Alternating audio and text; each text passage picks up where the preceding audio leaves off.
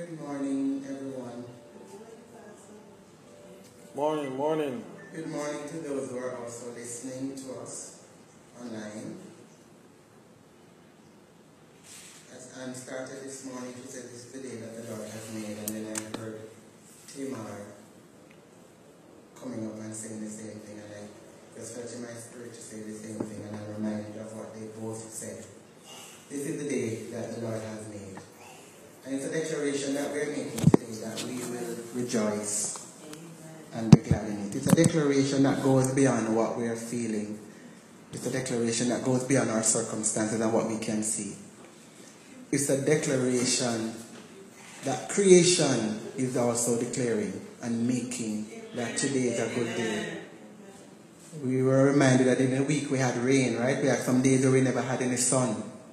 It was very cold in Texas. Raining cats and dogs. But today it is a sunny day. You could actually come out in a t-shirt. You could come out not wearing any coat, nothing. Nothing is needed but just to put on regular clothes and step out. That's what we're giving you thanks for, Lord. We're giving you thanks just because of you. And so this morning, Lord, I just want to bless your name. I thank you, Father. You're indeed a good God. You're indeed a good God. You're a great God. And so this morning, Lord, we run the race. We run the race of faith, knowing, God, that there is a crown that awaits us. We run the race, God, of faith, knowing that you are there waiting for us and you are running beside us as our coach. We run the race of faith, knowing, God, that we are going to win. And this morning, Lord, I just bless you.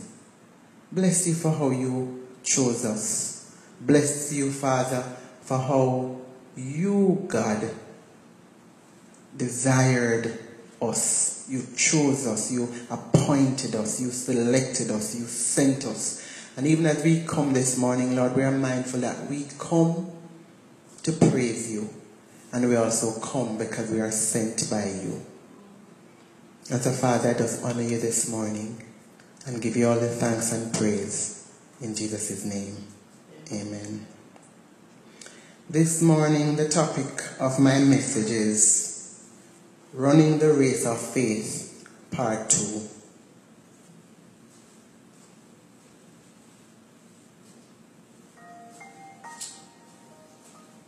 Last week we looked at what it meant to run the race of faith with endurance. We were mindful that there was, according to Hebrews 12, that there was a surrounding great cloud of witnesses who were commended for their faith. And even though they did not receive what they had promised, they ran the race with their eyes fixed on Jesus. They suffered like you and I, maybe in ways that we will never suffer, because most of them were martyred. They were persecuted, they were flogged, they were jeered, imprisoned, but they kept steadfast in their faith.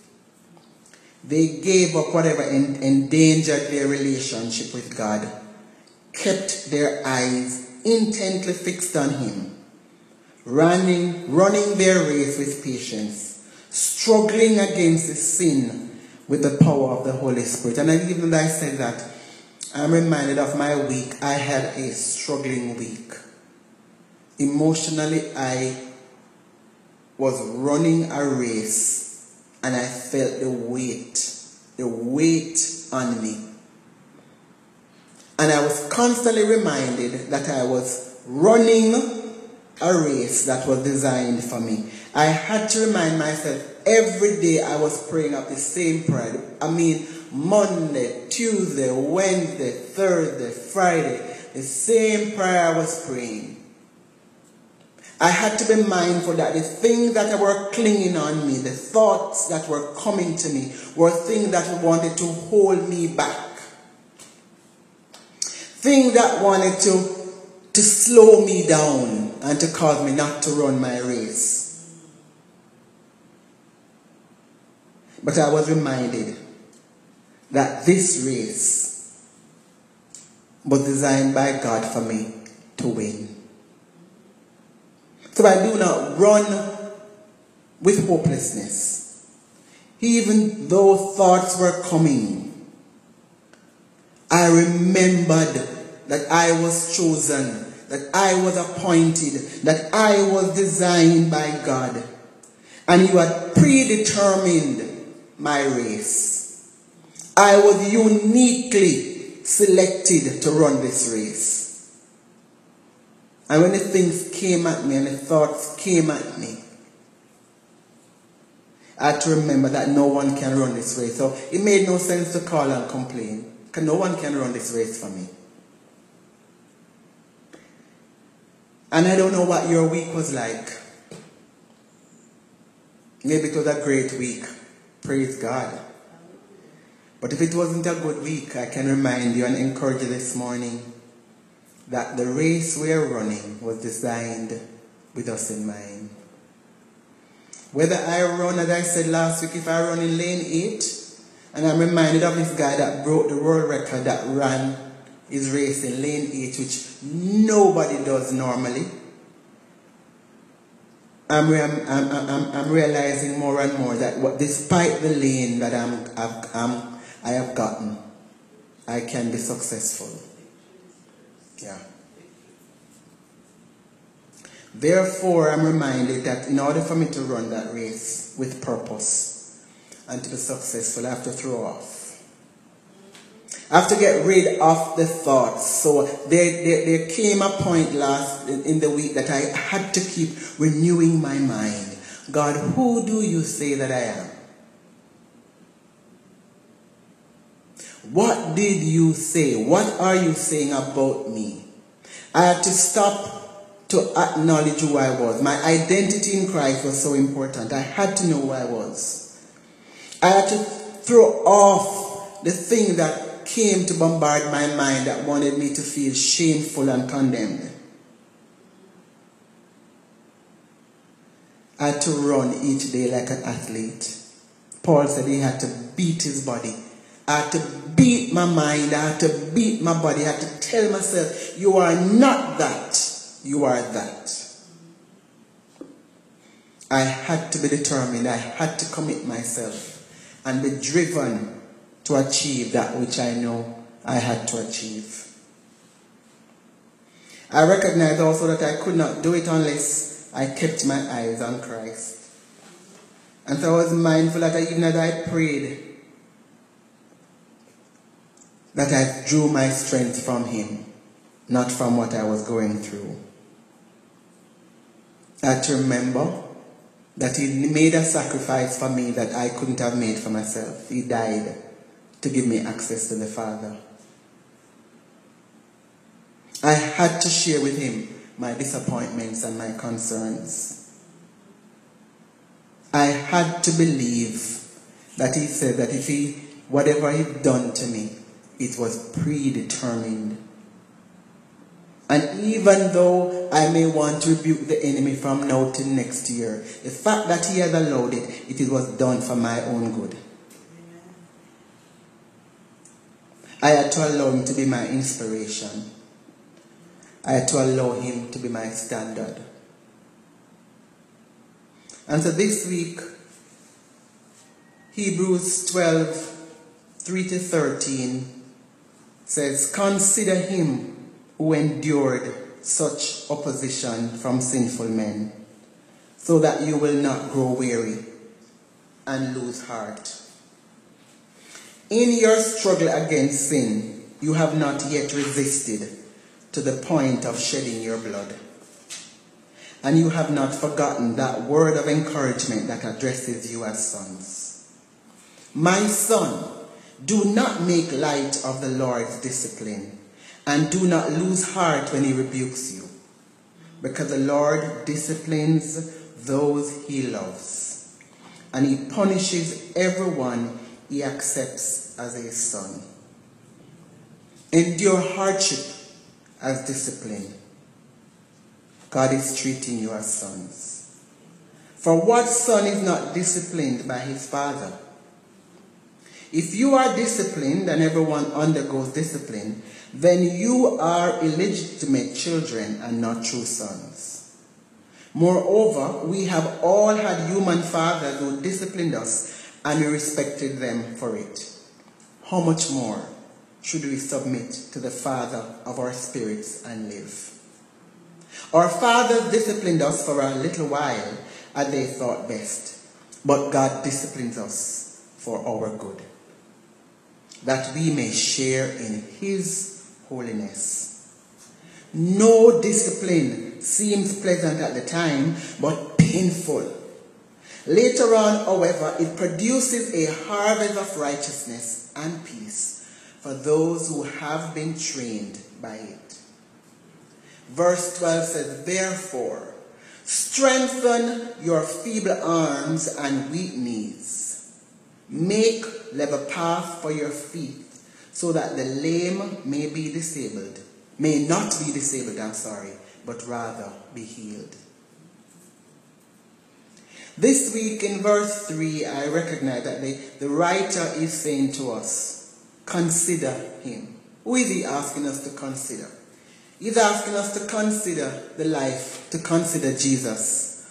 Or we endured the opposition of sinful men so that we will not grow weary and lose heart.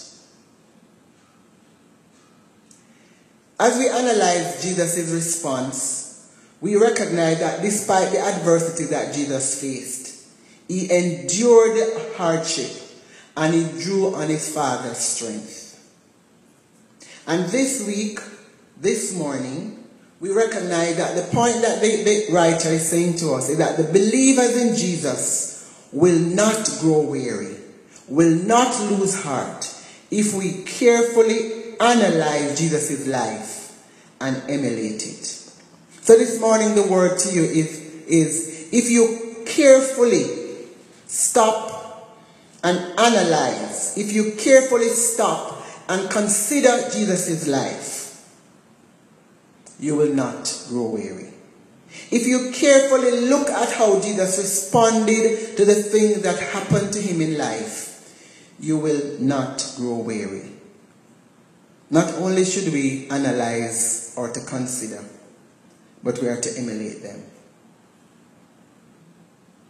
Christians at that time, when the book of Hebrews, the letter was written, it was written to Christians who were persecuted. It was a dramatic time in the early church where persons who believed in Jesus were being killed or being persecuted just because they believed that Jesus claimed to be God. Some were martyred, as we know. Some were burnt at the stakes. Some were stoned, flogged, jeered.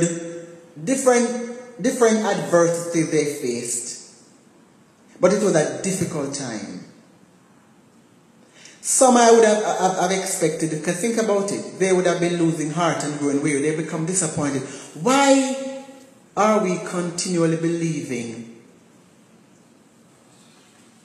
in a God who died and we are now being persecuted? That may have been the question of some. And there were some who counted it worthy, found themselves worthy. They said, we count it joy. Actually, some offered themselves to be martyred so that they can be considered worthy by God. Some would have watched their loved ones died. Cannot help and may allow disappointment and hopelessness to creep in. Some may have prayed, Lord, save me. And the prayers were not answered that way. They were fearful and losing heart because the Roman Empire was persecuting the Christians. You and I sometimes lose heart. As I said to you, this week was my week. I prayed Monday. I didn't feel any different. I prayed Tuesday. I prayed Wednesday. I prayed Thursday. And it's not until Friday that I got a break.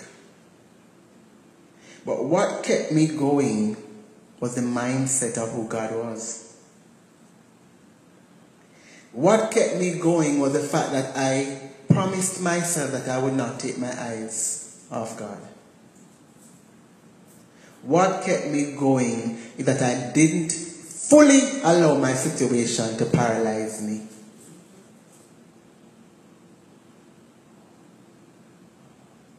And sometimes we live in the past where we constantly remember the negative things that were done to us, or we remember the life that we once lived. And that in itself can bring discouragement. We compare ourselves sometimes with others, and we look at where we are and we say, I could have been further along my journey.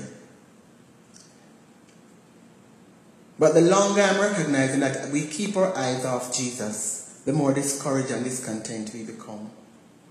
The more we allow hopelessness to creep in. Hopelessness shapes our perception and affects our mood.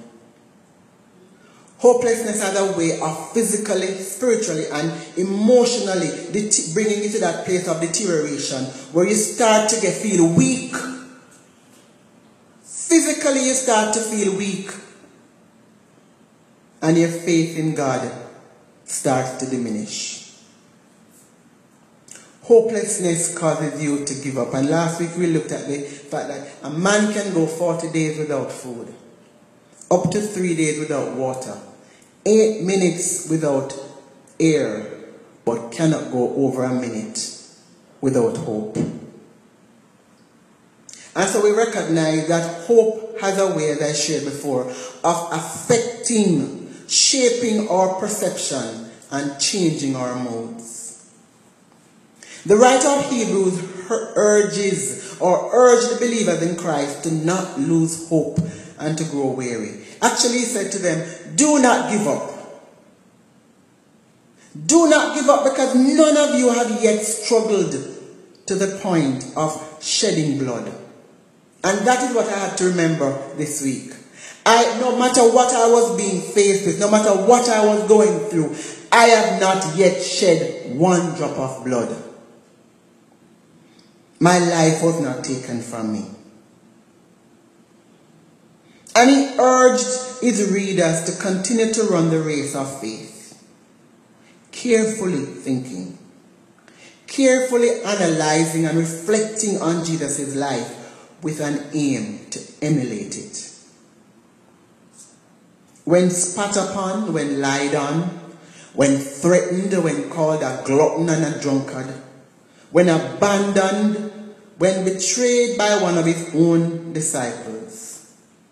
Jesus could have called angels to destroy the world and set him free, right? Where the scripture spoke about that.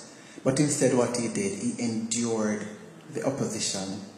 He endured the cross. He endured the opposition of sinful men and chose not to give up. Think about it. Jesus was so powerful. One word, he could have said angel, he could have said Gabriel, and Gabriel alone could have destroyed all of what was happening. He never had to call a legion of angels. One angel, Michael, Gabriel, any one of those names that we know and the others that we don't, he could have called. But he chose to endure. And if we look at Jesus' life, we'll recognize what he did. Instead of calling the angels to set him free, he focused. At different points in his life, even as he was threatened, because we saw where they wanted to throw him over a cliff. And the scripture says, he walked through the crowd and no one laid a hand on him. Think about it. If I had that power, I'd be very boisterous. I'd be, no one. Imagine, I was like, test me. Come and test me. But Jesus knew that it made no sense to war with mere men. Who, with us even thinking a thought, they would have been destroyed. But what Jesus did, the example that he set for us, the standard that he set for us, is that he focused on his Father, doing only what he saw his Father did or doing. In John 5:19-22, Jesus said, very truly I tell you, the Son can do nothing by himself. He can only do what he sees his Father doing. But because whatever the Father does, the Son also does. And we recognize that Jesus loved those who opposed him. He loved his enemies. Jesus also focused on the purpose for which he came. So even though he knew that they wanted to say they were doing all these things to him, they were calling him these names. If he drank a little wine, they call him a wine bibber. If he ate too much, they call him glutton. And so instead of focusing on people, God focused on his purpose. Jesus knew that he came to do the will of his Father, according to John 6:38. He knew that he came to give his life to the fullest, according to John 10. He said, I am the good shepherd and I lay my life down for my sheep. Jesus knew that he came to reveal God the Father to us, according to John 14:9-11. He knew that he came to seek and to save those who were lost. Luke 19:10 tells us. Jesus knew that he came to take away the sins of the earth or of the world, of you and I. And he could not have done that if he spent time in squabbles. He would have been distracted. Jesus knew that he came to destroy the work of evil. So there was no need for him then, when betrayed, because he knew that these things must happen. This was a part of his race.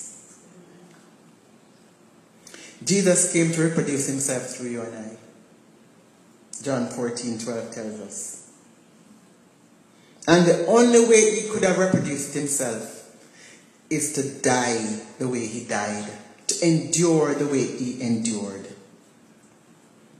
Jesus demonstrates through his life to us that suffering, hardship and adversities are all part of the training and discipline needed to run the race of faith. And none of us want that. In Luke 2:52, we recognize that Jesus grew in wisdom and maturity through his suffering. And his scripture said he gained favor with God and man. Imagine Jesus growing in strength and wisdom. You'd have thought that Jesus coming, he would have had everything, but he came as a man. When we carefully analyze and follow Jesus' life, the believer in Jesus will not grow weary and lose heart, but will, according to James 1:2-4, consider it pure joy when we face trials of many kinds. James says, the testing of our faith develops perseverance, and perseverance must finish its work so that you and I may be mature and complete, not lacking anything. And this leads me to my second point. In verses 6, 7, and 10, the writer of Hebrews says, believers in Jesus are disciplined because it is a sign of God's deep love for them. Can you believe that? The Lord disciplines those he loves, according to verse 6. He disciplines those who are his sons, according to verse 7. And he disciplines us for our good, according to verse 10. Discipline, according to Merriam-Webster dictionary, is the training necessary to correct, to mold, or to perfect the mental faculty or moral character of an individual. We are therefore encouraged by the writer to not make light of the Lord's discipline and not to lose heart when he rebukes, because the Lord disciplines those he loves and punishes everyone he accepts as a son. Suffering and hardship, therefore, are God's method of correcting and molding and training us in righteousness. To be called the sons of God is not gender specific. So when the scripture says we are sons of God, it's not because he's saying that we are all men or we are all male. It has nothing to do with the gender. It speaks of our identity, who we are According to Romans 8:14-17, sons of God are children of God. Sons of God are heirs of God. Sons of God are co-heirs with Christ of God. We are daughters and sons who submit to the moving and the leading of the Holy Spirit to enjoy the freedom, the joy, hope, and love that comes from fellowship with the Father. I remember that as a child that my mom would go to the hairdresser on a Saturday. And she would, my one little chore was to clean what then we call the veranda. Some may call it the patio. And I remember I would play. I loved to play. I loved playing more than I loved chores. And I would play. And when I saw her coming up, I started to cry because I realized I didn't start cleaning. And she would come up and she would say, "Why are you crying?" But I know I'm crying because I can't start now, it's too late. And I know what I'm going to get. And she would say to me, "Go and get the belt," because the belt was kept one spot. And we went, got it, came, took your beating or your spanking, and you went and you put it back. And I remember every time, it's like I never learned. I did it so often that I wondered, and when I look back, I wonder, but why did I did not understand that clean first and play after? And as I look back at my own children, I recognize I spanked them also, not because I hated them. I spanked them because I loved them, and there were things that they did that I wanted them to not do or to understand the consequences of an action. And as I look back over my life, I recognize that the thing that I learned to do now, or the thing that I do now or do well now, is all because someone, my mother, my grandmother, someone or a teacher took the time to mold me, to correct me, to discipline me. I remembered my daughter when she was in high school sharing with me. She thought I was a bad parent. She thought I was a very bad mother. She said, "Mommy, all my friends have good mothers. They allow them to go out. They allow them to do sleepover. They are not as protective and the way you are." And I lived to hear my daughter say to me one day, she said, "Mommy, you know, a lot of my friends who had all of that freedom initially, most of them turned out to nothing." And I realized for our good, God will discipline us. For our good, I had to go through what I went through this week. Because I learned this week that even if my situation did not change, God had the ability to carry me through. I learned that although it was unpleasant, I felt like I was in turmoil some of the days, because the more I pray, the more I'm feeling nothing is breaking. I realized that although discipline is painful and unpleasant, it produces a long-time gain for the short-time pain. So there's an exchange that happens. Long-term gain for short-term pain.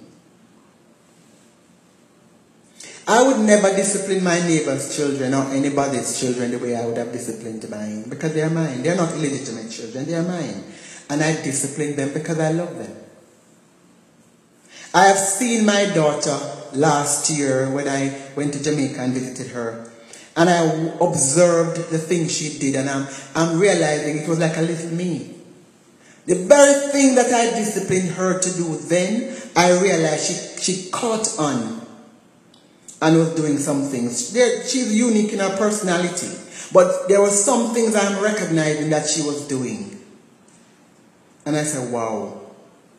I watch her getting up early in the morning and going to the market. I watch her rising and going and sitting down. And she said, "Mommy, I'm going to do my 1 hour of gratitude." And she sits and she writes and she gives God thanks for everything. She gives thanks for the sun, for the different things, and whatever she wanted to give thanks for. And you watch them. And I'm reminded of God just looking at us and looking at us being Christ-like. as we endure, as we go through the situations or the struggles, the unpleasant things that happen in our lives. And God watches us and he says, look at my daughter. Look at my son. Look at the Christ-likeness in them. Look at the character of my son coming through them. God disciplines us, my sisters and my brother, because he loves us and he cares deeply for us. He disciplines us because he's saying, do no longer depend on yourself. Depend on me. I got you. He disciplines us because he affirms ownership. He said, you were bought with a price. You are now mine. You are not an illegitimate child. You are not somebody else's child. You are mine. God disciplines us and his discipline teaches endurance. Those who endure hardship are trained by it. And we will reap a harvest of righteousness and peace. God disciplines us for our good. It is necessary for our spiritual growth and maturity. I heard a young man say this week that everything he prayed for within 2 days, God responds, and I smiled. I said to myself, you were just saved. But I didn't want to discourage him. I didn't say anything. Because I know it's just like a child. I remember when my children were babies, and you just take them home from the hospital, and they say, you run to see what it was. And as they got older, you don't even look.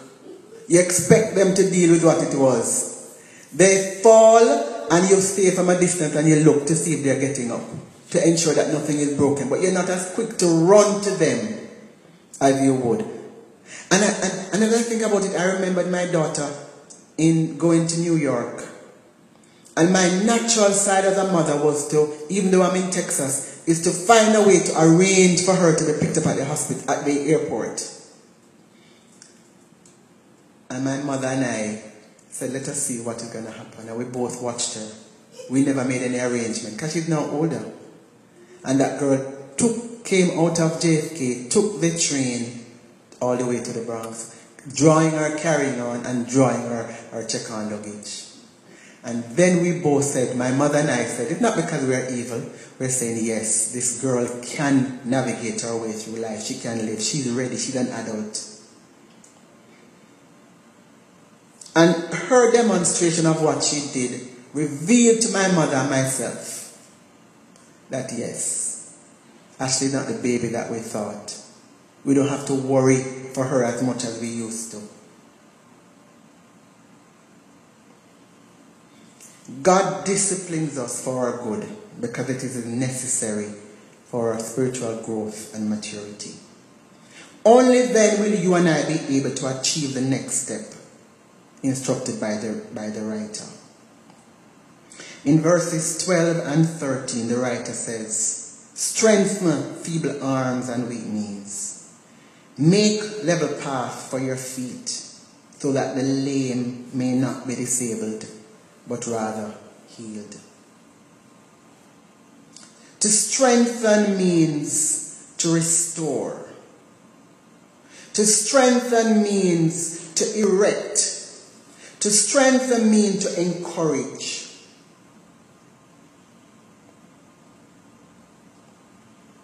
We can respond to God's discipline in many ways. We can despise it.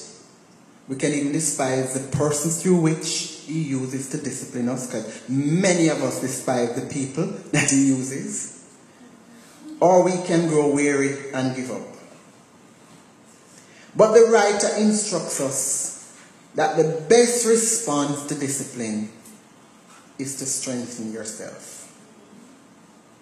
He said, strengthen your feeble arms and your weak knees. He said, restore yourself, make yourself stronger. And what I noticed is that he did not say strengthen your feeble arms. He said strengthen your feeble arms and your weak knees. He was speaking to the joints. He was speaking to different areas in our lives that needed to be encouraged. He was saying every area of your body that is paralyzed by fear and worry, every area of your life that is discouraged by affliction, every area of your life that is discouraged because of the lack that you have or because of the conflicts that you face, every area of your life, he's saying, strengthen. And we are strengthened when we encourage ourselves with songs, psalms, or even stories of others who overcame. We strengthen ourselves when we remind ourselves of God's faithfulness in the past. I had to do that this week. We have to look back at our experiences of how He came through for us. Even when we thought that it was not going to be possible and we saw Him coming through, we strengthen ourselves by reminding ourselves that God did it before and He has the power and the ability to do it again. And even if He does not, like the Hebrew boys, they're going to still trust Him. We strengthen ourselves by drawing upon the strength of Jesus, focusing on Him rather than on our situation, trusting and depending on Him for our help and our growth. We are strengthened when we think about and envision what God has in store for us according to His promises in Scripture. We are strengthened when we do not concentrate on our weaknesses, concentrate on our situations, our lack, or our loneliness. And I had to learn that this week to be here this morning. We are strengthened when we encourage others. Have you ever thought of a time when you were going through a discouragement, but for some strange reason there's someone who came by your pathway, and just by saying something to them, encouraging them, you felt encouraged? That is one of the ways that we can strengthen ourselves. After strengthening ourselves, in verse 13, the writer says to us, make level path for your feet, so that the lame may not be disabled, but rather be healed. So I recognize this morning that we strengthen ourselves not only for us, but we strengthen ourselves for others who need to be strengthened. Those who need to hear who God is. Those who need to hear what God can do. Those who need to hear what God has done. They are in need of examples. They are in need. There are persons out there this morning and that you'll come across this week that are in need of hearing your story. Your story. How did you survive what you went through? A lady called me this week and she was sharing with me that she was invited to speak at a place. She was invited to speak at a conference. And she said she went with the stories she wanted to share. But unknowing to her, her mouth kept going and she spoke things she didn't want to speak, that she kept a secret. Only to realize that was what God wanted the people to hear. Not the other stories, the beautiful stories that she had. And she said she was surprised at the amount of persons who got delivered because of what they shared. Because of what she shared, her secret that came out that she didn't plan to share. When you and I understand the truth of who God is, what He does and the reason for what He does, we will exert the effort to run the race of faith, knowing that there is an eternal reward for those who finish the race. So how do we make level path for others? We make level path by not focusing on my problem, but concentrating on yours.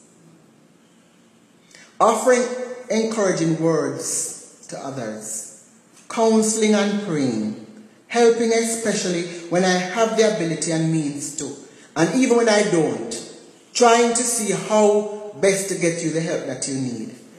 And that is something that I need to work on.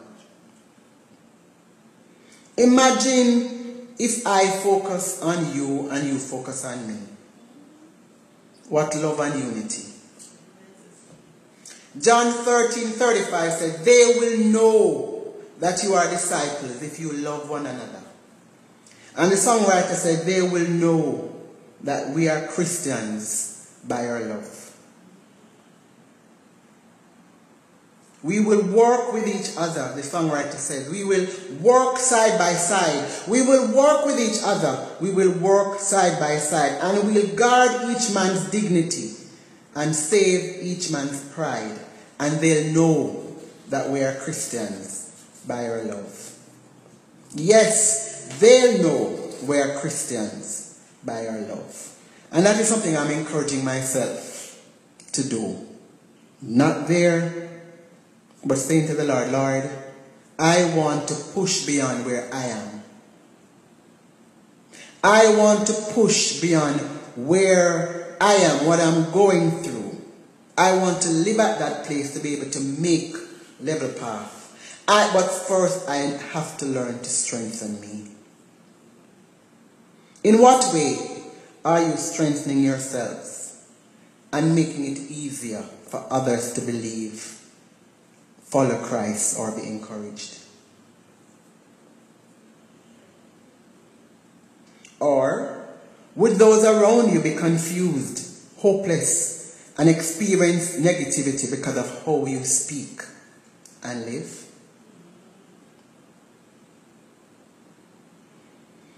As believers in Christ, I'm going to say something to you this morning that may not seem encouraging, but expect agony. Expect conflict. Expect hardship.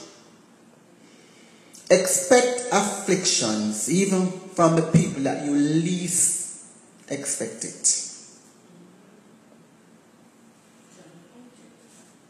But even as you live day by day, realize that even though it is hard, this is God's way of treating you as a son. This is God's way of demonstrating His love for you. This is God's way of saying to you, I have to do this for your good. God wants us to finish the race of faith successfully. A race that you must finish. A race that you must run to receive the crown that outweighs all the pain, all the hardships, conflicts, and disappointments you have ever faced and will face. Therefore, encourage yourselves. Say to yourself this morning, do not give up. Say to yourself this morning, even though it is unpleasant and it is difficult what I'm going through, and you may not be going through anything now perfect, but I can guarantee you by next year this time, you'll have a story. Turn to your neighbor this morning and say, do not give up. Do not give up. Let us encourage each other to not concentrate on our problems, but to exert the energy to help to strengthen other Christians in their problems, even though we ourselves are being challenged. So from Hebrews 12, I recognize that the instructions, commands, the imperatives of the writer were geared towards people running a race with an aim of finishing well. He said, throw off the pride, throw off the anger, throw off the disappointment that keeps you back. And if nothing is wrong with being disappointed, but it's not to hold you back. Throw off anything that holds you back by renewing your mind with the Word, by remembering who you are in Christ, by remembering who your God is, by remembering what He has done. He overcame, He endured. Running the race of faith is running a race that you were born to win. So therefore, run with endurance. Run like an athlete, determined and committed to win, despite the obstacles, hurdles, and conflict in your life. Despite the financial woes, the relational woes. Run intentionally fixing your eyes on Jesus, not on yourself, not on your circumstances, or not on others. Run analyzing Jesus' life. Jesus did it. He overcame, he endured the opposition of sinful men because he knew his purpose. So run emulating Jesus. You have a purpose. Run depending on the Holy Spirit to move you and to lead you to fulfill your purpose. The scripture says Jesus was led into the wilderness to be tempted by the devil. And even as he was tempted, he overcame. Because we saw, right after coming out of the wilderness, Jesus' ministry began. And he wasn't afraid of the enemy. He could say to him, Satan, the Lord rebuke you. There was no contest. He just spoke. He just rebuked him. So there was no need for him to be in the ring and punching. There wasn't a punching match. He knew who he was. And this morning as we run the race, God is not going to stop until we know who we are. He's not going to stop until we know whose we are. You and I are sons of God. We are the heir of God. We are co-heir with Christ. And the one whom we serve is the mighty El Gabor, the omniscient one, the omnipresent one, the omnipotent one, who is in control. Know this morning that you are loved by a God who has no lack. His love for us has no condition. He wants the best for you and I, and he will discipline you and I to achieve the best. So this morning, strengthen yourself. Strengthen yourself because agony is going to come. Strengthen yourself because you are going to face hardship and conflict. Strengthen yourself. You're going to be afflicted. But we strengthen ourselves not only for us. We strengthen ourselves also for others so that they may be healed. And so this morning, I'm not sure where we are. If you have never experienced that relationship with God where in the middle of your conflict, you have him to depend on. This morning is a morning God is saying to you, Christ died for you.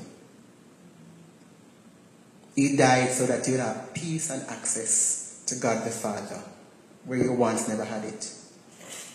And he's saying to you this morning, whether you are mine or you're not mine, you're going to have hardship. So why not choose to go through your hardship with him? Why not choose to allow him to lead you and to order your steps and to guide you into that channel and to navigate your way with you through your lane? He's saying to you, if you have never done that before, now is the time. And it's not difficult. All you say, Father, I have never asked you before to be my Lord. I have never asked you before to be my Savior. I have never asked you before to be my guide and my leader. And this morning I'm saying to you, Lord, forgive me. Forgive me for all that I have done. All the things that I have done that are morally wrong and that are sinful before you. Forgive me for even not looking towards you, even though I heard about you, and even if I never heard about you before today. Come into my life and be my Lord and my King.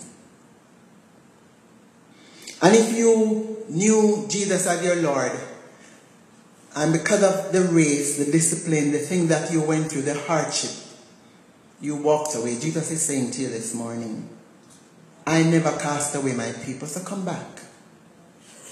I never moved. You moved. And I am waiting. God is waiting this morning for you with outstretched arms. He wants his son, like the prodigal boy, to return. He sits and he waits daily, waiting for you to turn to him, waiting for you to even whisper or to share your sorrows or your joys with him. He wants to help you again. He wants you to trust him because you're running a race that you cannot run alone. And if you're a believer who continue to run this race, knowing that you're depending on God, I can encourage you. What you're going through, it's God treating you as sons. What you're going through is God saying to you, I am maturing you. I am doing this for your good. So do not be discouraged. What you're experiencing now, God is saying to you, victory lies ahead, so do not give up. A better day is coming. Take courage, fear not. What you're going through, God is saying, I have trusted you with that. Because I know you have the ability to overcome. And God is saying to us this morning, when you face troubles, when you face trials, consider it pure joy. I am in the midst. I am working things for your good. And though it is unpleasant and difficult, I know the plan that I have for you. Plans to prosper you and not to harm you. Plans to give you hope and a future. God said when we call on him, he will answer because he hears. And just by being his, he hears you. There's a guarantee that he hears you. He said, before you call, I answer. Because he knows. He knows the journey. He knows your race. He didn't wake up this morning and said, oh wow, what is that she's going through? He didn't wake up this morning and say, oh wow, why did so-and-so did that to her? He didn't. He knew in advance, long before, that this was the challenge that we were going to face in our race of life. And he said, I have things in place. I have things in place to address that which you're going through. But you have to focus on me. You have to keep your eyes on me. You must resign yourself to only look at Jesus and not at your circumstances. Because if we look at our circumstances, we will live in discouragement. He said, look at me. Your race is not your neighbor's race. Your neighbor's race is not your race. And I remember a friend of mine, she died. And she had lupus. And at the time, I was going through separation. And she said to me, she said, I would never want to go through what you're going through. And I said to her, I would never want to go through what you're going through. She felt like being sick in her body was something she could have managed because she had a loving husband. I felt like not being sick in my body was best for me. So no two race. So if I wanted to look at her relationship with her husband and overlook what she was going through, because sometimes that's what we do. We only look at the successes in other people's lives. Not looking at their race, their obstacles that they're, and sometimes we're not even privy to seeing what they're going through. But for every human being on earth, there are challenges. They may not share it. So let us not give up this morning. Let us not grow weary. Let us not lose heart, but let us run the race of faith with the determination, the drive, and the commitment as an athlete to finish well. Because what lies ahead is a crown of glory, a long-term gain for the short-term pain. And so this morning, Father, I want to thank you for your word to us. I thank you, Father, this morning that, Lord, I do not stand here and speak as one who have not been afflicted, but Lord, I have been afflicted even as this week. As close as this week. But I come, Father God, to you and I speak about the God that I know who brought me through. I speak about the God who, though I did not know when and how it would break, I stand here this morning knowing that even if my situation does not change, you are still God because you are in control. I stand here and testify this morning that you are a faithful God and that because you love me, you will not leave me in the stupor, in the mess that I am. Because you desire more for me. You desire to mold me. You desire, Father God, to form me. You desire to see yourself in me. And so this morning, God, I stand and I say, God, here I am. When I am weak, remind me to strengthen myself by keeping my eyes on you. Remind me that my strengthening myself is not about me alone, but it's for others. The call that I will get this week, someone calling, needing to be encouraged. And so, Father, you said in your word that you were afflicted, yet without sin. May we, God, be at that place. That despite what we face, despite what we go through, we will not sin. So Lord, help us to run that race. Throwing off the weight, throwing off the financial woes, throwing off the relational woes, throwing off the fears, throwing off the pride, throwing off the conflicts, throwing off everything that holds us back. Running the race with perseverance, the race marked out for us. Fixing our eyes on you and you alone. Allowing you, Father God, to lead us into the path. Allowing you to guide us into those lanes. And so, Father, I bless your name this morning. And we give you thanks. In Jesus' name.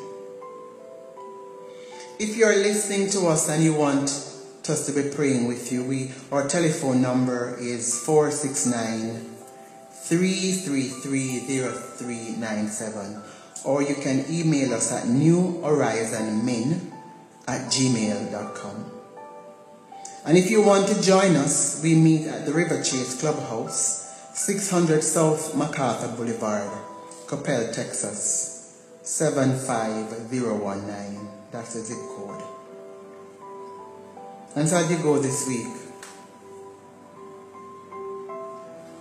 we meet at 10 a.m. As you go this week, remember, whatever you face this week, you're in a race. Run with endurance. Run the race of faith, knowing that you were born to win. You were born to win. So may you continue to trust in the Lord. May you continue to run the race until you see his face. May the Lord bless you and keep you. May the Lord make his face to shine upon you and be gracious unto you. May the Lord lift up the light of his countenance upon you and grant you His peace, His joy, and His love. Go today with the blessings of the Lord.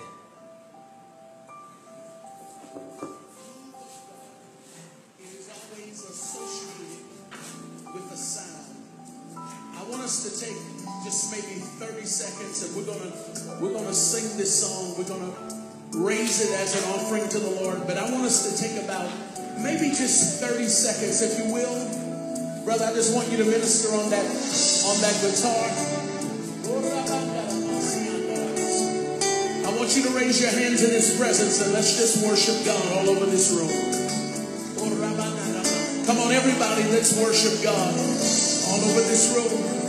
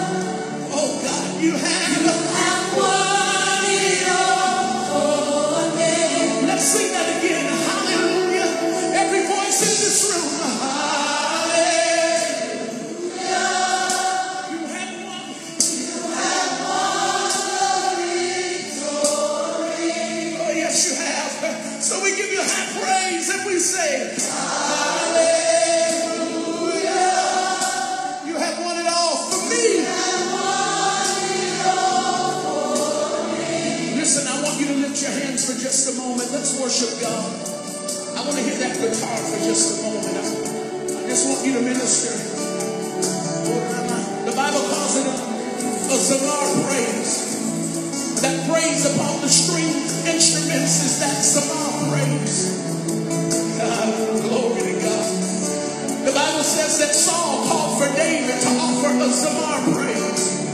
When he was troubled with the Spirit, there are some of you who are troubled in your spirit. But as we worship God in this fashion, God is going to set you free in your spirit.